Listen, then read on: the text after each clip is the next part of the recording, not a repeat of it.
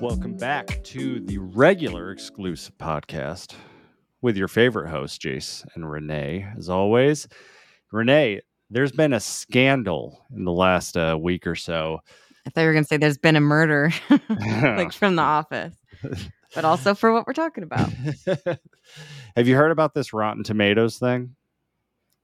Briefly, but I don't know really any of the details, so please tell me.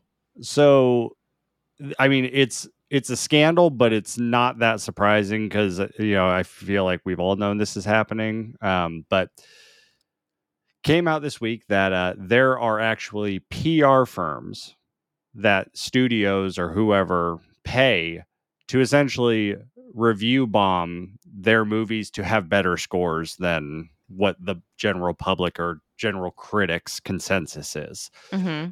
And, we've known that this is a thing with, groups that hate a movie for some reason, usually politically motivated or something. They'll go and they'll just review bomb something and hate something. But like there are actual PR firms that, for example, that they point out this movie in particular, they paid to do it. Ophelia, which was a Daisy Ridley movie from 2018. I don't know, never heard of it. But it had a 48% rating. And then after, it went up to a 62%. Wow. Yeah. I mean, it makes sense, though. I've known that they pay people for reviews all the time.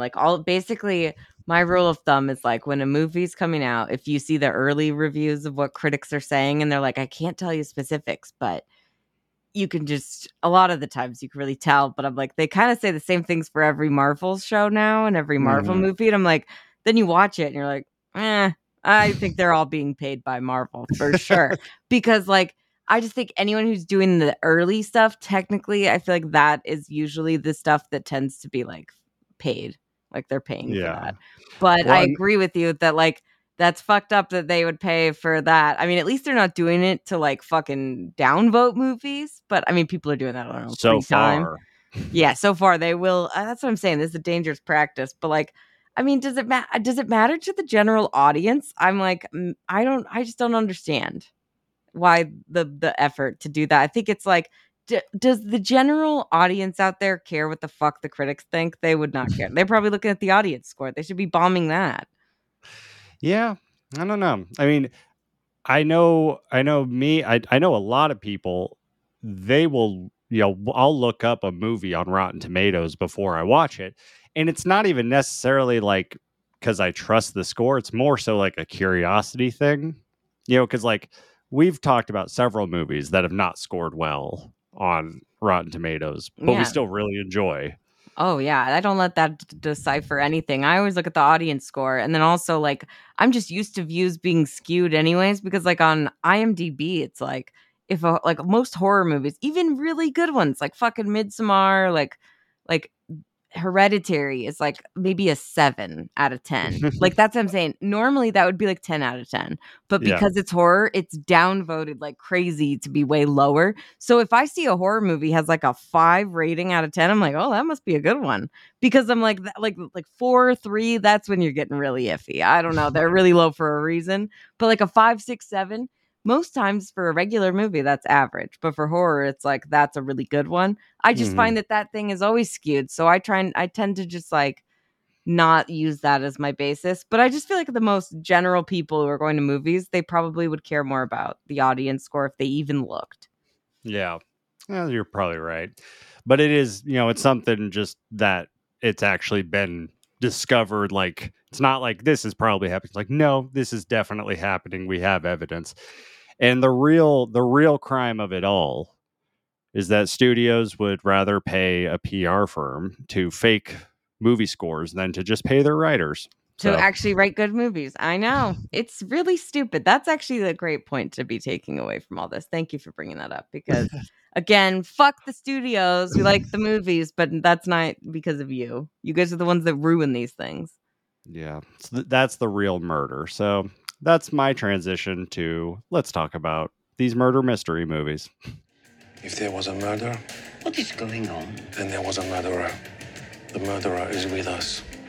And every one of you is a suspect. And who are you? My name is Hercule Poirot, and I am probably the greatest detective in the world. All right, so before we get to Death on the Nile, we have to talk about this documentary that we watched. So, for everyone listening, we watched the documentary on Max called House of Hammer, which you told me originally that it was called Hammer Time. And I was just trying to think of the name, and I thought maybe it's Hammer Time. I think that's a much better name. Not for the documentary is pretty fucked. I would say House of Hammer is really fitting. Hammer Time sounds fun. This documentary didn't sound so fun. Yeah. So we did this because, you can't talk about Death on the Nile without mentioning the Army Hammer situation that happened. The Army Hammer of it all, because it was like that's the reason that this movie got pushed back so much and didn't do that well. I mean, I was honestly surprised to see that there was a third one coming out, like when I saw the trailer, because I was like, oh, I mean, I know it was still like kind of because of COVID too, but I just was like, the second one I didn't think made as much money, so and people didn't like it as much. So I was like, huh, okay. And then they just made another one. But I'm like, I mean, I'm happy. I like these movies, but I thought the Army Hammer might be like, oh, he's going to kill this franchise now.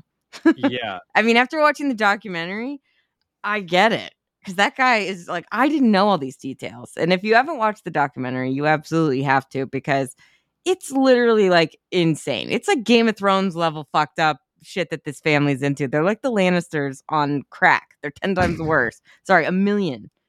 It's the craziest like celebrity shit documentary that I've seen like since Surviving R. Kelly. Like, yeah, it's dark and totally fucked, and it goes way beyond Army. Like, this is a documentary about his whole family has the evil gene. Like, it's passed down through the literally. kids. It's fucked up. Nuts.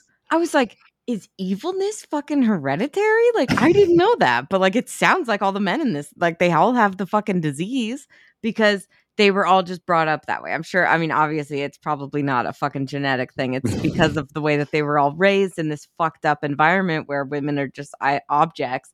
But it's like, I like one thing that it really made me like, I know people always love to just fucking attack the victims who come out. And like, obviously there's times where that should be called into question. Like, that's what I thought was really interesting with the whole Johnny Depp Amber Heard case. Cause there was like a lot of cases, like, or most cases, it's like, there isn't that question, but a lot of people do it, but you're just like, oh, they're just being fucking sexist. Yeah. But with this, I was like, these women who came forward about Army Hammer, thank God they did that, because they stopped his whole family now, probably, from ever being able to do this again, at least in this country. I imagine they're probably doing it in some other horrible, like, they're doing some horrible shit in some other small country that doesn't have the means to block this. Last I heard, Army Hammer is like selling timeshares on the Cayman Islands or something. Like, but that's what I'm saying. Like, they're not going to be doing the same shit that they were doing. Like that. But it's great because, like, I feel like normally, like, somebody who gets canceled, it's like, okay, it's their behavior. But this was literally like his entire family had been doing this forever. And thank God that these women came forward about him, because that's what made it like interesting. I hate that that's like one of the things that is true about the doc, but they're like, once he was the cannibal thing got everyone to watch and pay attention and interested, which is fucked, because the book by the aunt had been out forever about all the fucked up shit that they did, and nobody cared until he was a cannibal. And now it's like, I mean, at least the one good thing is that now people actually cared about it and found all this shit out, and it's like public knowledge, and he's never coming back. There's no way he'll ever come back from that. Yeah. So, yeah, I mean, we have to keep our conversation really specific to Army, because if we start going through the 3 episodes, that's going to be this whole podcast. But so funny thing, I never really knew who Army Hammer was. Like, I knew he was the guy from The Social Network. That's pretty much it. He blew my mind in that movie originally, because I was like, he's not fucking twins in real life. That was one dude. I thought that was crazy. And then they also, like, I feel like I mean, people didn't like it apparently, but I enjoyed the Lone Ranger. But like, yeah, he's never been like number one guy. Like, even in the doc, they're like, he started off pretty hot and then just kind of went to like nowhere, and then really came back with Call Me by Your Name, which I still have yet to see. Mhm. I don't know how But I feel about a cannibal making out with Timothy Chalamet. I feel like I'm worried about him in that movie now. well, wasn't the director for Call Me by Your Name? Isn't that the same guy who did uh, Bones and All? Yep. And he was asked about that and had to say, "No, this is not about Army Hammer," which, I mean, I guess kinda close because it is like I mean, you got Timothy Chalamet in the movie, and it's about cannibal romance, which, like, if I guess that is kind of I don't know how Army Hammer would classify himself. He's definitely a fucking, I would say, serial killer. If he hasn't killed a woman, he probably like, I'm sure he has. He's got to. There's gotta be somewhere, like, fucked up in his closet that he's done that. He seemed like it. The way I understand it is that he has a cannibal fantasy. Like Yeah, but the he way he doesn't. was talking about it was, like, really upsetting. Like, he sounded like he was pretty specific about the ideas that he had, and, like, I Yeah. don't know where he got the ideas to do this, but, like, I mean, even if he's not actually doing it, there was, like, parts where they were talking about how a woman was tied up and screaming and Mhm. crying, and he was, like, fucking attacking her and threatening her with a knife, like, and saying how powerful he felt. Like, that's just fucked. Also, I mean, this is just privilege, I would say, but the way that he's just so brazen with messaging all these women this crazy shit Yeah, just without leaving a thinking paper about it, trail. and even doing those videos on his other social media account of him, like, doing drugs and all this other shit, it Mhm. just was, like, really weird. I'm like, I hate this guy even more now because he just sucks. Like, I was like, he has all this privilege. He thinks he's untouchable. I'm really glad that this happened because, like, I didn't realize the depth of his fucking evil shit that he was into. I thought he was just like having cannibal fantasies and like being a fucked up person or abusing women. But like, this is some psychological shit and physical shit and like really fucked up. Just like Yeah. really dark. Yeah, like when I first heard about like Army Hammer's a cannibal, I mean I didn't care about Army Hammer, so like I didn't dig into the research, but I thought it was just like kind of an internet meme thing. Like there was some That's what DM it and he said became. something about, Yeah. and so then like it became a thing, a joke. And Mm-hmm. the documentary, how it lays out all the factual stuff, the DMs, the voice memos, The everything. pattern too of how he did this with all these different women at the same time or was Yeah. trying like it was literally like to the point exactly the I was like, same. "Oh my god, what?" I Yeah. thought that was just a dumb internet thing, but nope. Yeah. That's what I'm saying, man. It's hard to trust fucking actors. I mean, and it's sad because the women, it's like I totally get it. You're like, I'm with a fucking really hot actor who's famous and he like is being so sweet and nice that like it would be hard to tell him no compared to just like a rando dude who wanted to do weird shit. Like you're Yeah. more inclined to go along with whatever Army Hammer wants because he's fucking Army Hammer. Not that he was like Brad Pitt, Mhm. but like close enough. That's like the closest I would ever get to fucking a Brad Pitt. It's kind Like of on his way, he was, like yeah. It's like and he was just on the up and up again and doing good, and I it was really disturbing to watch this whole thing, really. And I'm glad that I did because I had not realized all of the stuff. yeah. I mean, it after watching the doc, like I totally understand why studios essentially just like edited him out of all the promotional marketing material, like I'm honestly surprised they didn't CGI replace him because they did that in on like a Netflix movie, like that fucking Army of the Dead. There Mhm. was, like, some guy in it originally who, like, filmed the whole thing, but then he got canceled, so they, like, replaced him with an actress who was playing his role, and she played it in the whole movie, and they just CGI'd her in, so she shot it all separate. Mm. And I was like, I mean, not that that's like the way to do it, but like I feel like it might have been better for Death on the Nile because I feel like that was what bogged it down. And also, like, because of everything that came out before that movie came out, like with Army Hammer, it Mhm. was really hard to watch this movie and not be just totally distracted by him and like Yeah. worried about what he's doing. And also, I didn't trust the guy from the fucking beginning. Plus, he's barely in the movie. Thank So, God. I think they probably cut him way back, but also, like, he's still in it a lot. Like, they could have fucking edited him out, is all I'm saying. yeah, like I the whole time watching the movie, I was wondering, I was like, how many scenes did they edit out that were like Army Hammer scenes? Because like he's in the beginning and he's at the very end. He's not Thank really God anywhere he's in the not in the middle. middle. We don't need him. Well, he's like injured, so perfect. Take him off the table. But so should we get into the movie now? Yeah, let's do that. So, yeah, if you have not seen Death on the Nile or you're not even interested in it, you should watch this documentary because wow, it's And if you're not wild. interested, I mean, watch Death on the Nile after that, and you're gonna see like they're like literally all the evidence that you saw in the doc. You can see it in the fucking movie. That's all I can say. I don't feel safe with any of them. There are so many conflicting hates and jealousies. Oh, I like this. Did you see or hear anything? I did not trust her. I still don't. What did you do last night? You accused me of murder. He accuses everyone of murder. It is a problem, I admit. All right, so Death on the Nile and Murder on the Orient Express.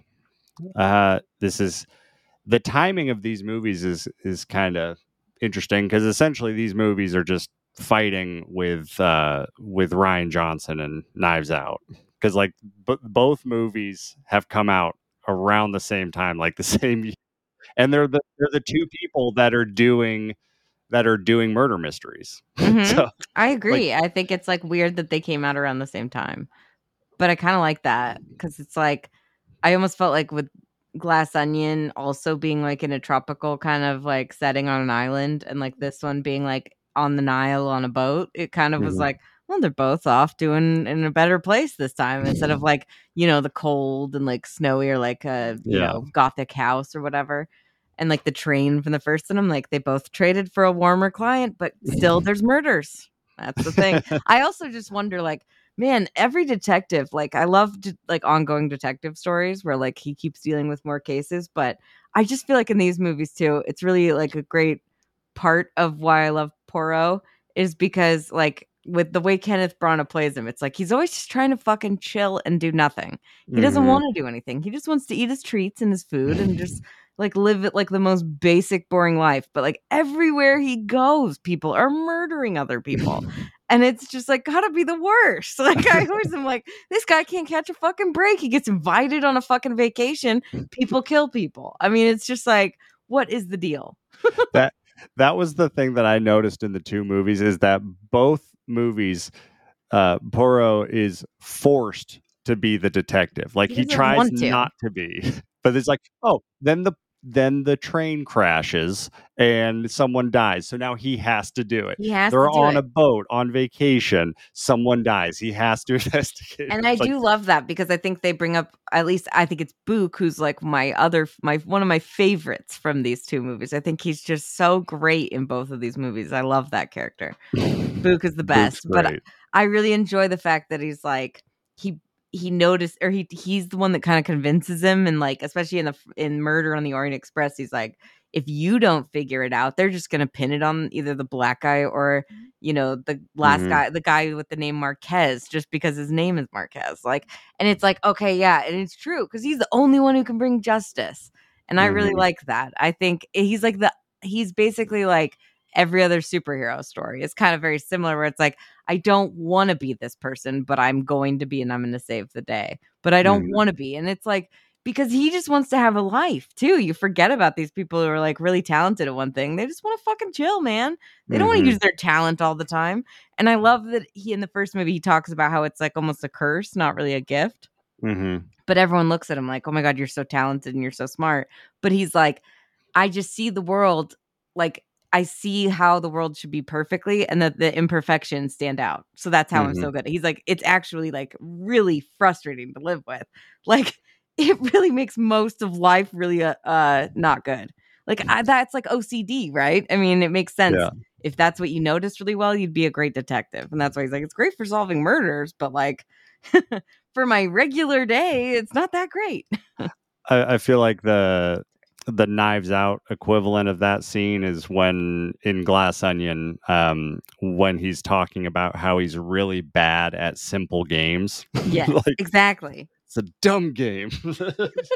And I love that. I think that the one of the other reasons I love Poirot is that he has a little bit of like, and I think Benoit Blanc obviously probably took it from this character because he's been like established in all these Agatha Christie novels and other adaptations. But I really enjoy the fact that he's like funny and he has like a sense of humor. And I love that like Benoit Blanc, that's one of my favorite things about him And like I think that's one of the coolest things for like a detective because they're normally so serious. I mean, we just Mhm. are watching the Saw movies and they're just so fucking serious. Like it's insane. Yeah. I'm like, I love that like these guys are like, like in Death on the Nile when they're like, you just accuse me of murder. And then Book's like, oh, he does that to everybody.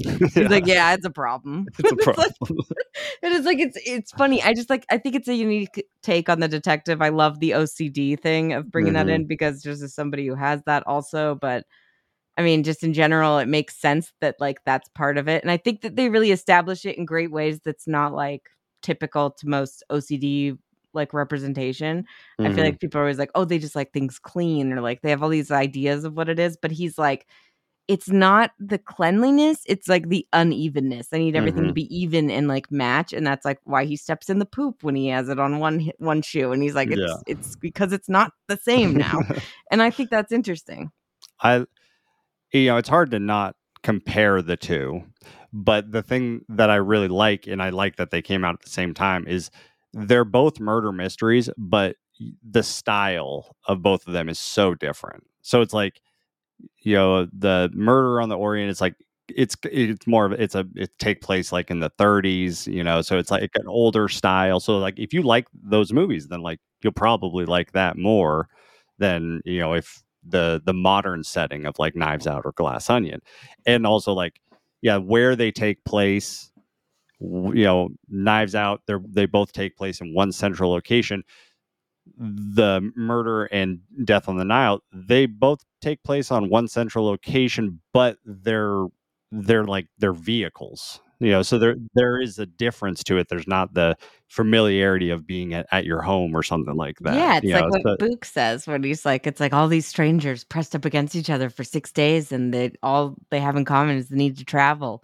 And it's like it's exciting, like anything could yeah. happen. And I'm like, it is funny. I'm like, I was shocked to hear that the third one, A Haunting in Venice, was not like on an airplane or something because I Hmm. was like, I just assumed that all these murders happen on forms of travel. But that's kind of what's great is that it's not like the case that he's like the big case for a detective normally. Hmm. That's one thing I like about these movies is they're like these random cases that pop up when he's traveling to deal with another case Yeah. or to go on vacation. And then he ends up like having to solve a really and like I mean these murders are super complex, both of them. I think they Yeah. both have really good twist endings, which I think is also something that you need to nail in a murder mystery like Knives Out and Glass Onion. I think Hmm. they both really do that. They're different though, because they kind of give you a little bit halfway through where you think you solved it, but Hmm. then they're like, no, wait, just kidding. Everything you thought was a lie. And I Yeah. love that. But these movies, it's more like they really keep you guessing, I think, until the last second. Yeah. Well, in the first one, especially, like apparently the world just needed some murder mysteries in 2018 because both this and Knives Out just smashed. They both had around the same budget of $50 million, and they both did over 300 million worldwide. So like, People were ready. It's been a minute since we had another good one. I mean, I would also like say that I think the Scream movies are technically murder mysteries, and I really enjoy them for that aspect mhm. of that. I mean, I enjoy them for every aspect, but that's one of the things that I really like about those is like technically it's Ghostface, but like it could be anybody, and it's always a murder Yeah, mystery, right? So yeah, I feel like that was the only other thing that was like going. I mean, we've had other ones that come out, but not like a full series. Like this and Knives Out, like turning into like a whole like franchise is pretty great. yeah. And they have higher budgets than any of the Scream movies, but this is definitely more accessible than a horror mystery. Like Yeah. you got to be a horror fan to get to love Scream, but like this, like anybody can go and see these movies, and that's why they did so well. Yeah. Um, Do you want to talk about like what are your thoughts on Murder on the Orient Express? Because before we did this episode, I was like, I know you don't love that one, but I thought Death on the Nile was good, even though people didn't love it.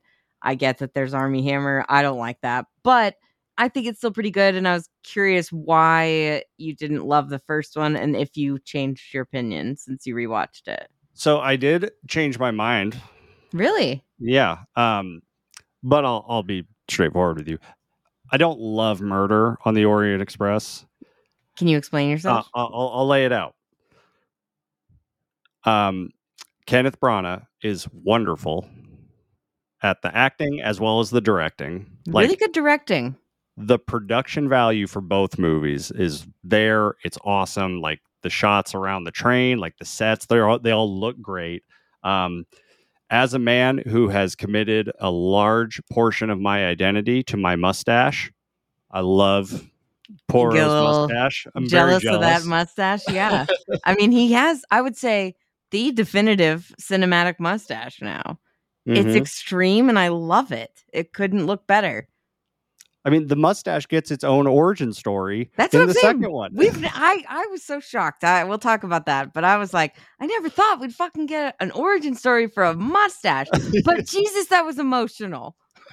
I was like, holy fuck, am I crying about a goddamn mustache right now? Yep. uh, the cast in the first one is all star. Like it's got everyone in it, and they're all really good. So here's the thing. Ugh. It's not Johnny Depp, is it? I'll kill you if No, that's no, it. no. Johnny Depp is Barely good. in the movie. So I think this is a me problem. I think it's because I'm kind of stupid. I It's a secret second case inside of a case. Is that the problem? Is like the whole Armstrong case, Daisy Armstrong, that whole secret thing that like becomes the whole case, right? Like it's kind of like as complex. as I was watching the movie, I I remembered the ending and like how that all goes. It's pretty So memorable. I was interested in watching it again, knowing the ending, like seeing the pieces. I could not for the life of me sort out the web of the individual characters and how they're tied to it and why they're important at all. I could tell you everybody on the list and who they are in relation to the original crime, but I don't think we need to do that. But like, I get it. I've watched it a bunch more than you have, but I find it is more complex than the average murder mystery because it's referring to another case that like Mhm. we don't know about. We weren't as that it wasn't like a flashback at the Yeah, beginning or anything. That was yeah. like something that you figure out, and then it's like a huge cast of characters that are all connected in some way. Mhm. But I love that that's the twist. I think it's a really unique one where it's like not any one of you could have done it. It was all of you. It's like, wow, that's fucked. And I was like, it's a pretty great, incredible twist. Like, I didn't know it was coming because I hadn't seen the original and read the book, but I thought it was pretty cool. Yeah. So I like, like just, I agree. I think it's a very unique and interesting twist. I just speaking for myself, I just maybe it's I'm dumb or the delivery, just some things didn't click. And so it took away from, kind of the point of a murder mystery is to get to the reveal and like what happens. But like everything else, there's a lot of really good things about this movie. So like I can watch this movie and even not even understanding like what's going on. I'm just Just like, watch it a few more times and I think you'll get it. But I honestly, Jace, I think you said it. You nailed it when you said, I think I'm just dumb. I think that's got to be it. No offense. But like, I think this movie is thank you for pretty clear. coddling me. Thank you for comforting, going I'm just easy on trying me. to keep it real, man. I love you, but I think you might be an idiot because that one is like really, I feel like he explains it really well, but like I get it. There is a lot of moving pieces, but just watch it a few more times and I think you'll catch on. But like, I felt like Death on the Nile was just as complicated. No. Really? Okay. Yeah. I mean, So granted, there is less of a serious like murder or like second case to add to it and like way less characters, but these, I guess maybe it's just the whole Agatha Christie of it Well, is more complicated. there was a second case in murder, and I got that. Yeah, oh, I know, but I'm just saying that like literally everybody's connected. It's like it's really hard. I understand. It's a lot to keep track of. You're not that dumb. I'm sure that most people, but hey, most people like this movie better than Death on the Nile, so maybe you are dumb. I don't know. I'm pretty open to accepting when I'm dumb. I think Hey, it's one of my best traits is I think so self-awareness. too. Yeah, I agree. But You said it. I'm just repeating and saying, hey, I think you might be right. also though, I think this does tie back to I'm not a huge fan of period pieces. That's probably it. See, I And enjoy that. See, like the only period piece movie that I love is Pride and Prejudice. It's a Yeah. weird thing, and Little Women. I love that too. Really, period pieces revolving around sisters. That's my jam. Yeah, what a pervert you are. I would say that, like, I just really love old movies in general, and I love the, like, 20s, 30s, like, that whole vibe, and, like, Mhm. it's a little bit later in Death on the Nile, but it still has very much that same vibe, and, like, that's why Book is one of my favorites. I'm just like, "This guy's out of a fucking talkie from back in the day." Like, I just feel like the way he talks so fast and, like, says so much and, like, even his voice, it's just like he nailed it. I did love Book. Yeah, I mean You love Book? Kenneth Okay, good. Kenneth Branagh and Book, like The Shining Stars. they're the ones. I mean, everyone else is very good in this. Mhm. But I just couldn't keep up. That's okay. Death on the Nile, I guess, yeah, maybe a little less complicated, but let's jump into that one. Yeah. So Death on the Nile, I mean, this is murder mystery for dummies. Yeah. And I really enjoyed Death on the Nile. Really? I was not expecting it. I think I definitely was like, Army Hammer, not a biggest fan of the first one. No, I actually really enjoyed it. And the thing, and I can tell you why I enjoyed it. It's very specific because it's the reason I didn't enjoy the first one as much. I thought the characters and their motivations and who they were as individuals, like not just pieces, I thought was much better in Death on the Nile. They're a bit more, I feel like there's standouts from the first one, but it's like not everybody gets the same treatment. You're right. Because like I love Willem Dafoe, but like he's barely used in that movie and he gets like a Hmm. couple lines and I'm like, we could have like cut down some of the cast and had him be way better, you know?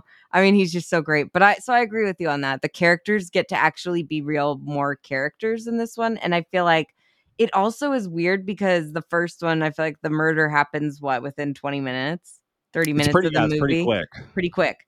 This one, it's like you get There's a first off the origin story of the mustache, which was wonderful, and then you get there's a long time with the whole group before a murder even happens, and then on top of that, you get more murders than just one, which is Mhm. cool. Not that Yeah. like it's like a horror sequel; they got to up the body count, but like kind of. A little bit. They did. I feel like that was a big shock because I was expecting it to just be one dead body like the first one. Yeah.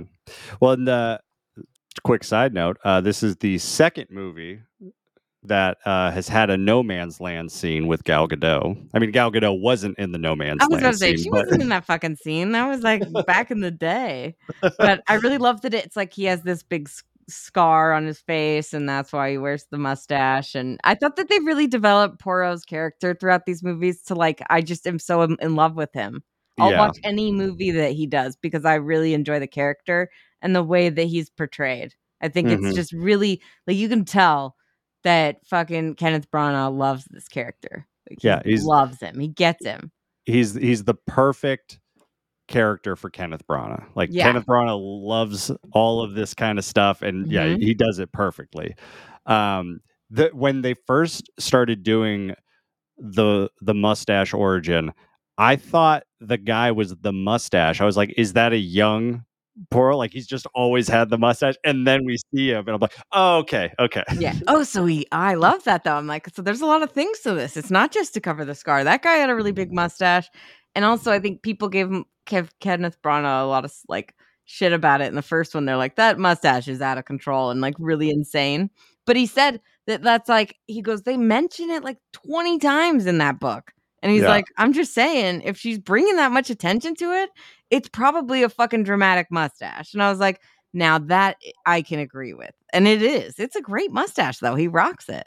Well, I think there's an example of like maybe not everything totally adapts from writing to a book, because in the first one his mustache is out of control, like it goes out to his ears. Like Yeah, well, it's then cool. It's so then curls. It's like old-timey. I liked though in the second one they toned it down. They pulled it in a little bit. You could see his face. It's just not all stash. Yeah. They But did cut it a little it's bit. still a dramatic stash. Yeah, I mean, it should be. I mean, that's like what most people are like. I don't necessarily remember your face, but I remember the mustache. Like that's the thing that you remember with this guy. Uh, um, yeah. So that was good, and then yeah, we get the whole setup of we see the cannibal himself, and boy, that scene is a little uncomfortable. I was There's a like, couple of uncomfortable scenes with Army Hammer and women in this movie, and you're like, they talked about that in the doc. He was touching him like that, and his hands were on her hip. And I was like, Jesus, like just thinking about what I just had seen in that documentary, I was like, I don't know who this guy is, but I don't trust this character. I mean, I know who Army Hammer is, but I don't know what character he's playing. I don't trust him at all. Like, I feel like that kind of ruins a little bit of the movie because of like the twist at the end, and we'll get Mm. there. But I do kind of feel like I just automatically was like, ooh, like really disturbed by him. But I really loved the performance of Emma Mackey, who was like the one, Jacqueline, is that who was, Jackie? yeah, Jackie, Jax, the one that was Jacqueline. like with him at the beginning, and then he Mhm. meets Gal Gadot and then gets married. And I love that whole plot line because you really like believe it for a long time. Mhm. That like, I mean, Gal Gadot, obviously, she's fucking Wonder Woman. She's gorgeous, and like Yeah. then they get married, and then this chick's like stalking them. And I thought that was a really interesting murder mystery where they're not always. I mean, this was like more of an ongoing one because murder hadn't even happened yet. But you're Yeah. like, so you're kind of not sure who's gonna die. Mhm. I wanted to ask you if you agree with this. First time I saw her, I thought she looked like if you smash Margot Robbie and Helen Bonham Carter, smash them Yeah, together, you get her. totally. It's funny. She was in Barbie, actually. She was physicist Barbie. Oh, And nice. she was saying that like she put on a blonde wig one day because like her and Margot Robbie would always hear that they look alike. And then she put on like a blonde wig and then they were standing next to each other and like, wow, we don't look alike at all. And it was like, yeah, because she's like part Margot Robbie. But yeah, she's got a little something crazy in there. And I think you're right about the Ellen Bonham Carter. She's got a It little was bit of that vibe. when Gal Gadot and Armie Hammer get together, like that look, she gets that Helen Bonham Carter like Yeah. glare. Ooh, like she's really good in this movie. It's like But you're very I kind of loved her. scared. I loved her. I think outside of I think she's my third favorite. Like third favorite performance of the movie. Oh, I think Um, she's like the best I mean, I think she gives the best performance of the movie. Like I was like, damn, who is I this mean, chick? outside of Kenneth Branagh. Well, yeah, obviously, because That's what I'm Poirot's is saying. perfect. Yeah, Yeah. obviously. I mean, him and Book, I'm just gonna say they're my favorites. But like, I thought this chick was like the standout of all the other actors. Where I was like, damn. Yeah, actually, I'm gonna agree with you on that because she is utilized more than the other people that I'm thinking. Like, And she's just really talented. Like mhm. just her and fucking Poirot talking about like how it's like the heart is like the organ with love because like if it stops beating you die. And I'm like, I was like, I was mesmerized by her on screen every time. I thought she was really good. Yeah, but she's great in the opening scene because like you really feel like she is in love with Armie Hammer.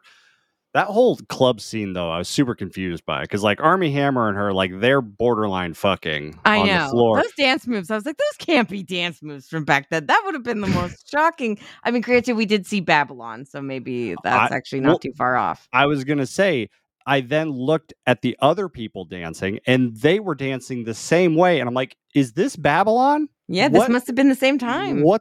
And then Gal Gadot comes into the mix, and she's like, "Take her out to thank her with a Yeah. dance," and like he just picks her up and like puts her crotch in his face, and like she's Yeah. ready to do like a triangle choke on him, like. Yeah.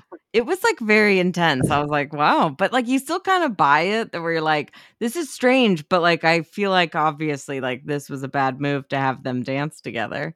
But like you're like, oh, that sucks. And then you really feel for this girl throughout the whole movie. And you're Mhm. like, oh fuck Gal Gadot. Cause you're like, I feel like every girl also has like known somebody like that who's like, Yeah. I'm so sorry I hurt you, but like I'm not sad that I did this. It's like, Mm. fuck you, bitch. Just because somebody else has something doesn't mean you need it. And also, I just don't think Gal Gadot is a great actress. I think she's really pretty and she's fine, but like, I just don't think she's got the chops, man. Yeah, I would agree with you. Like, yeah, she's a look. Like Yeah, she's the she perfect looks. look and demeanor for like Wonder Woman, and she's also perfect at being a princess, you But know, or I a just feel like, duchess or whatever. yeah, but I felt like it was like Wonder Woman worked because she was like an alien and she didn't know anything. Mhm. And so she was like, kind of like, just, Naive. yeah. And I'm like, that just feels like that's her only character.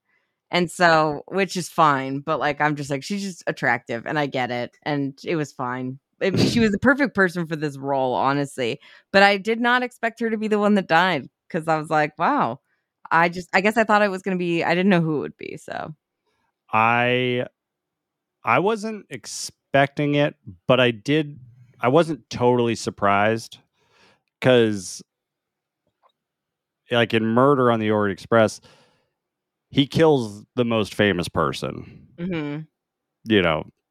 And so in this one, I'm like, of this cast, Gal Gadot is definitely the most famous. Yeah, that's true. That's a good point. But yeah, but like they draw like they draw out the kill long enough to where like you get, you know, a connection to her and Army's relationship, and you know you kind of think this is going to revolve around, and then so when she does die, it's like, oh, okay, I wasn't totally sure about that, but Mhm. And then it's like I think that they really the way that this is a good mystery because normally like once she dies you would be like okay so it was either Army Hammer or the girl that was like in love with him. And then you're like oh but they both have alibis for the whole night and they were with other people. And I'm like that's the reason that it's a great murder mystery is because they really set you up into thinking it's going to be her shooting one of them and she even Mhm. shoots Army Hammer. But like it's this whole big thing that's just a front, and that's what I love that you see basically what Poirot sees too.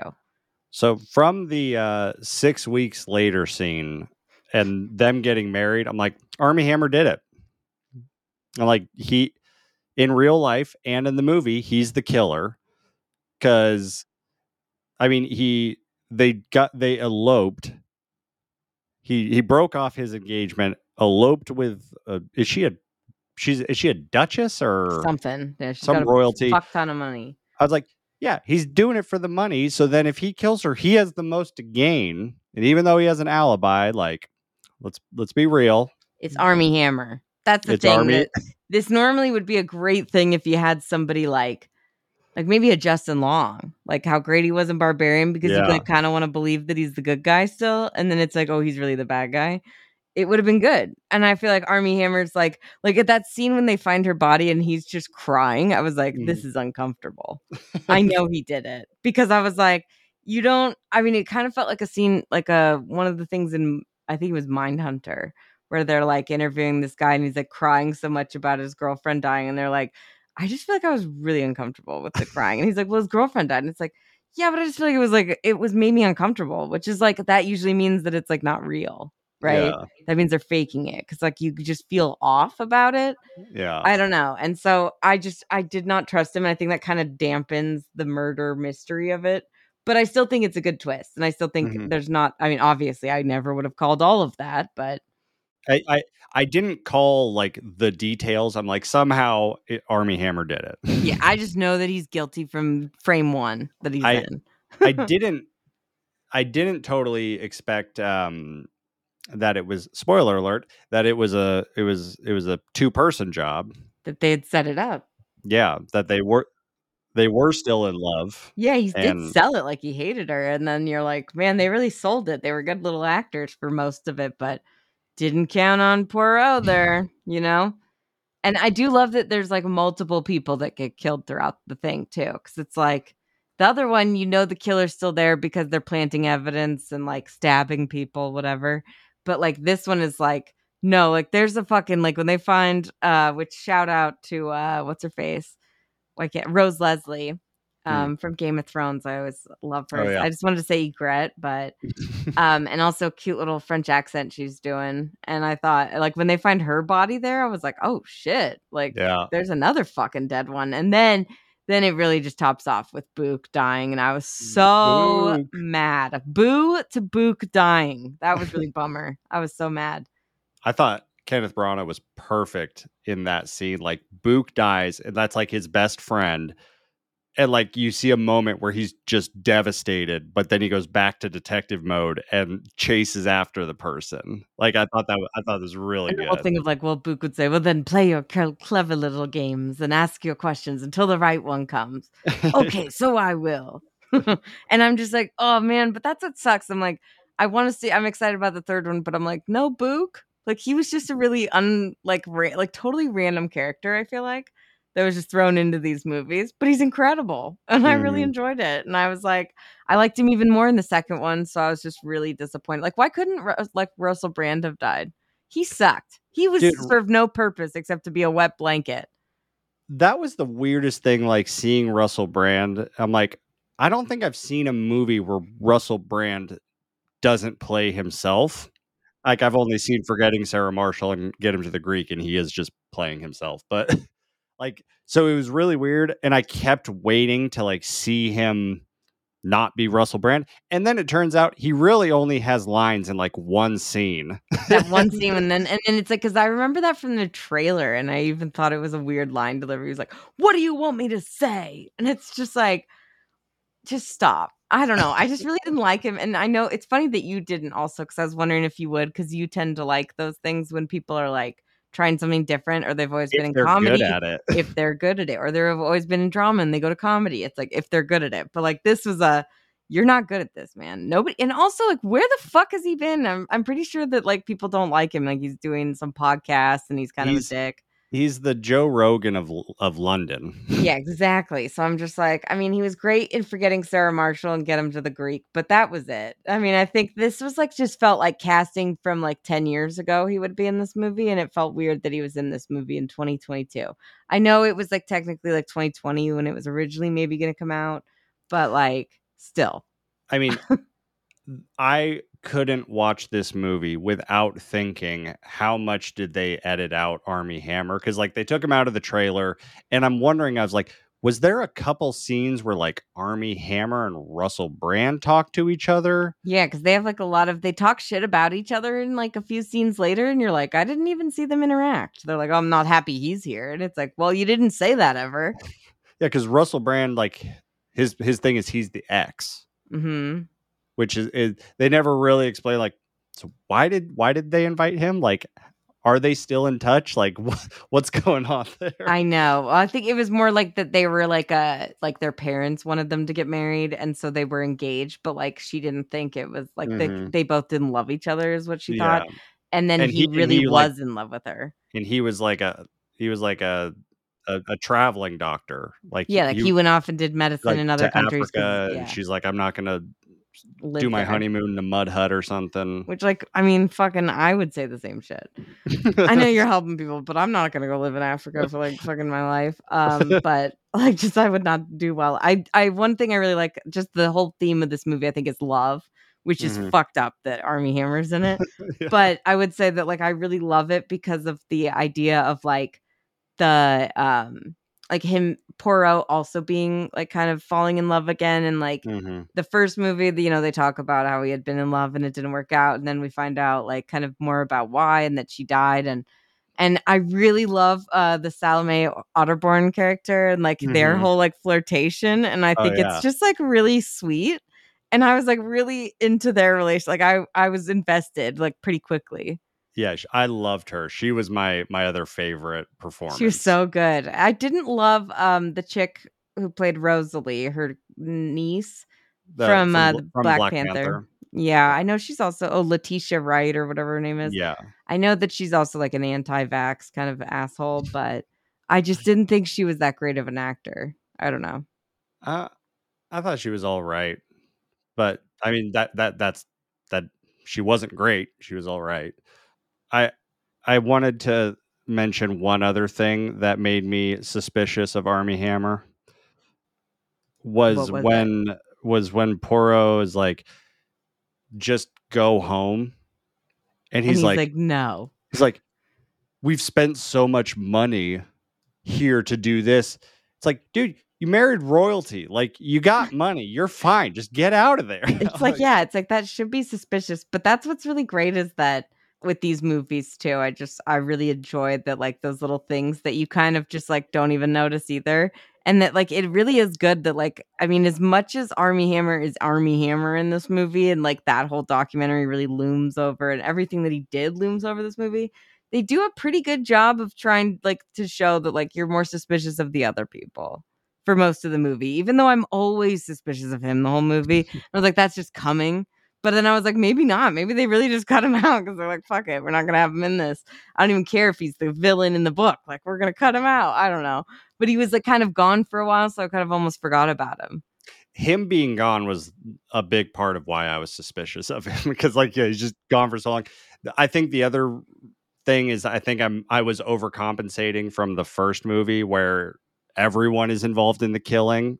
I was Mhm. like, there's no way they're going to do that twice, so it's going to be one person, and so I just zeroed in on Army Hammer. Exactly. I know. It's like he's like the number one suspect, but then it is like I think the great twist really just comes that it was all her idea and that Mhm. it was like really fucking smart, honestly. It was a very smart decision.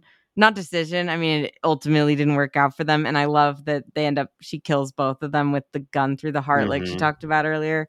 It's just a really like emotional movie that was not expecting, I feel But like. it's a very, like, romantic tragedy. Yeah, it's very much more like a Romeo and Juliet, whereas the first one was also a bit of a tragedy. And also, like, it's weird. I think I like the first one because it's like one of the only murder mysteries where you're like, oh, the guy who died is actually the bad guy. Like, you're not. It's like all the killers are like the heroes. They're the good guys that killed him because he's a bad guy. So Yeah. it's like a kind of total weird, like, flip of the genre. And Mhm. so in this movie, I was like, I really enjoyed that there was still a good twist because I felt like, oh, if it's Army Hammer, they really should have fucking CGI'd over him. Because like if I was like, when he is turned out to be the killer at first, because they reveal him first, I was like, well, of fucking course. Like we all knew. I don't know how he did it, but I knew he was fucking guilty. There is one thing that I want from this movie. We'll never get it, but I want an interview with Gal Gadot because she had to get pretty, like, physical and close and intimate with him in this with Army Hammer in this movie. And I just want to, like, Should we so just check on her, make sure just she's all right? you okay? What was it like learning that all that stuff happened? She might not have been surprised, I Yeah. would think. And same with Emma Mackey, because she's also getting down and dirty with him. They're basically fucking on the dance floor at the beginning, and his hands are all over both of them. But like him and Gal Gadot, they literally are like fucking, is what it looks Well, like. like when they go to the temple Yeah, and they're like hiding out and they're like getting ready to fuck at the temple, which is a weird thing to I want to agree. Very do. strange. That's some, like, rich people shit that I don't wanna understand, like, but You've never fucked at a temple, Jace. Come on. but, like, yeah, like, she, like, backs up into him, and she's like, "Do me doggy right here in the temple, in the Mm-hmm. house of worship." I wanted to ask you, though, kinda related to that scene, so there's the rock that falls and almost hits them, and then at the end, we find out that cousin the whatever the cousin's name is, Andrew. he's the one who did that. I didn't totally understand Why? he was embezzling. He Yeah. was stealing money. And So, he was like, trying to basically make it so that she wouldn't notice it or no one would notice it, and, like, if she died, it would all just be, like, he could redraw the estate or whatever the fuck to make it, like, kinda cover up his shit, I think is what it was. If he had to get her a permission to sign this thing, and he tried to sneak it to her, but she said no, because the other people were like, "You should pay attention to that shit," and yeah. then he was like, "Fuck, she's gonna find this out then if she's gonna look over this or anything else, so I gotta just kill her."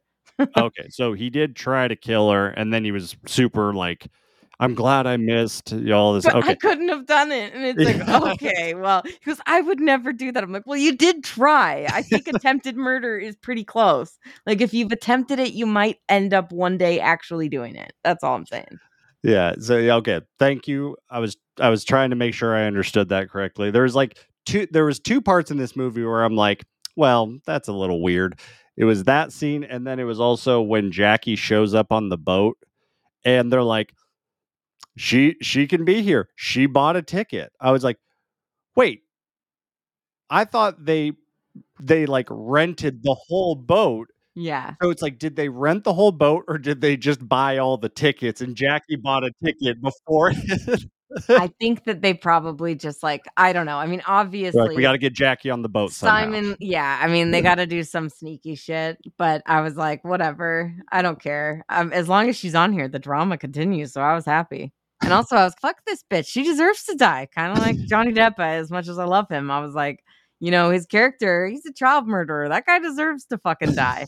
Like, you don't feel as bad. This one, she wasn't as bad, but Yeah. weird fact I just want to bring up before we finish is and I know Johnny Depp like has gone through his trial and everything's different now, but like he was canceled right after Murder on the Orient Express. Yeah. And then I mean, I guess it was before this movie came out, but Army Hammer was canceled right before, and rightfully so. And I'm like, whoever plays the villain in the third one coming out right now better fucking watch their back.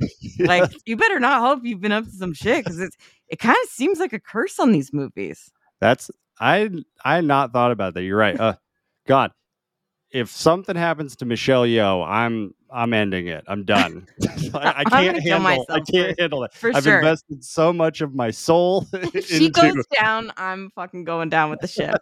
I don't care. I don't want to live in a world where that is true. And I agree with you, but I'm just saying there's no way that she's gonna be the villain. I don't know who it is, but either way, they better fucking make sure their shit's up to snuff. Because like, if you have any fucking skeletons in your closet, I feel like if you're a villain in this movie, it's bound to come out. I don't know what it is.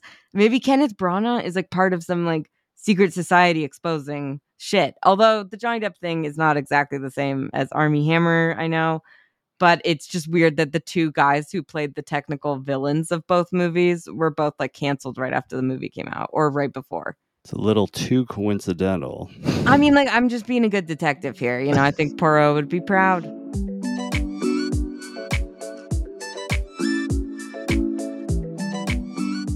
All right, everyone. No more murders, no more mysteries, at least for now. I'm sure we'll come back to it. But we are actually doing a little change of plans because when me and Renee were planning out this month, we both just totally forgot that there's a week that Renee's out of town because she's going to a wedding. So we're pulling the e-brake, running an audible. This is the perfect opportunity for me to talk about one of my favorite movies from last year. It's a wild one. We're talking about RRR. And while Renee's out, I have my buddy Matt who's going to be joining me. He's the perfect person to talk about this movie with because he's the one who told me about it. It is a Indian epic. That's the only way I can describe it. But it's wonderful. It is 3 hours, so make sure you just plan when you want to watch that. But it's on Netflix, and it's going to be a great conversation. We're going to have a lot of fun talking about it. If you are going through the Saw franchise with us, head on over to YouTube. That's where we're posting them. We just posted Saw 2, I think Saw 3. So we're plowing through these as we make our way to the release of Saw 10. But that's it for this week. So take care, and we will see you next week on the regular exclusive podcast. Don't forget to like and subscribe. We're out here.